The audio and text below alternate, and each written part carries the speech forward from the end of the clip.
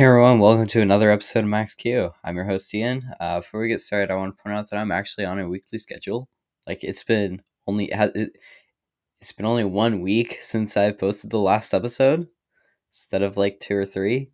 Um, but I hope I can actually get into that rhythm of actually pumping out these episodes on a weekly basis. Things have simmered down for me. But anyway, let's get started. All right, let's start off the show with some Starship news as usual. On June 5th, Elon put out this video showcasing the future of Starship development. It also showed us how Starship will deploy the Starlinks 2x2 out of the Pez dispenser. So it's this whole Pez dispenser thing is really weird. So it's basically like this stack, and then it it'll deploy, and then the stack will drop down, and then another rack will deploy, and then so on. um, on June 6th, Ship 24 underwent another cryo test. I think this is like its fourth cryo test now. But anyway, it underwent a cryo test on suborbital pad A instead of the cryo station where they usually do these kinds of tests. That very next day, on June 7th, SpaceX conducted another test of Ship 24. This time was suspected thrust simulation tests as well as a cryo test, but it is unclear if they actually did any kind of thrust simulations. For anyone who is wondering what a thrust simulation is, they basically take a big ram and force it into the aft section of the ship where the engines are. That would like simulate the thrust of the vehicle, how it performs under high pressure and a lot of stress on the aft section.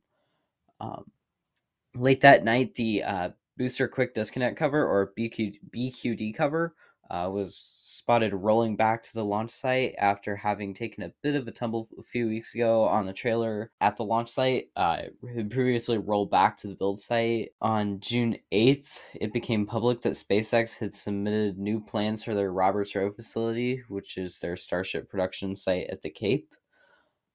It has plans to make the site a lot bigger, from being only 512,000 square feet to 648,000 square feet. On Thursday, June 9th, Ship 24 rolled back to the build site in preparation of the completion of the heat shield tiles, and we also got a glimpse of R2 vacs that are possibly for Ship 24, but we don't know at this time. I should probably also add, I did not find this out until like a minute ago. Uh, the Booster 7 now has all of its Raptors installed, so that's one step closer to orbital flight, I guess. All right, so there was only one launch this week, so there's not really much to talk about here. But it was a pretty interesting launch. SpaceX launched their Falcon 9 rocket carrying the Nilesat 301 off at SLC 40 at Cape Canaveral Space Force Base. The launch was successful, but there were some pretty weird things that happened with it. First off, we didn't get any kind of landing video. Well, I mean, we got video, but it cut out, and so it just showed this stagnant image, and we heard all the call outs and everything, so it was really weird. It was actually kind of nerve-wracking. And then the video cut, and like poof, there was the booster on the drone ship. It's like magic. So poof, there it was. um, but there was also some weird telemetry data with the second stage. We lost all telemetry during SCS2. It's basically like the engine burn to circularize the orbit. Um, and so it kind of looked like it had gone back into the, like, based off the telemetry that we had gotten, and based off of how that telemetry was going to go, it looked like it was going to go back it looked like it was crashing back through the atmosphere. So it looked like it had failed, but they soon reacquired signal and confirmed that everything had gone smoothly. So the launch was successful. So good job, SpaceX. All right, so moving on to general space news. Not that much happened, but there were a few notable events. First off, on June 6th, SLS rolled back to Pad 39B at the KSC in preparation of a wet dress rehearsal sometime in the coming weeks.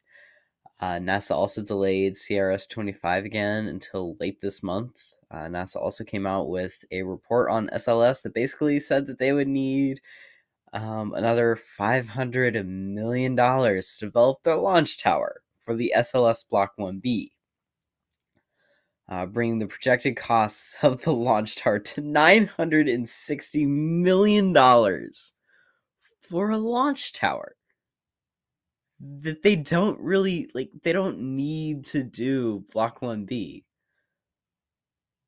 Like, it's gotten quite ridiculous, and it's like, this is just like a NASA, like NASA's projecting this, and so this is what they I can't remember his name, but this is the guy, like the guy that like asked for all of this. It was the one that was projecting it, and so basically, when somebody projects something like that, it's kind of like Elon time.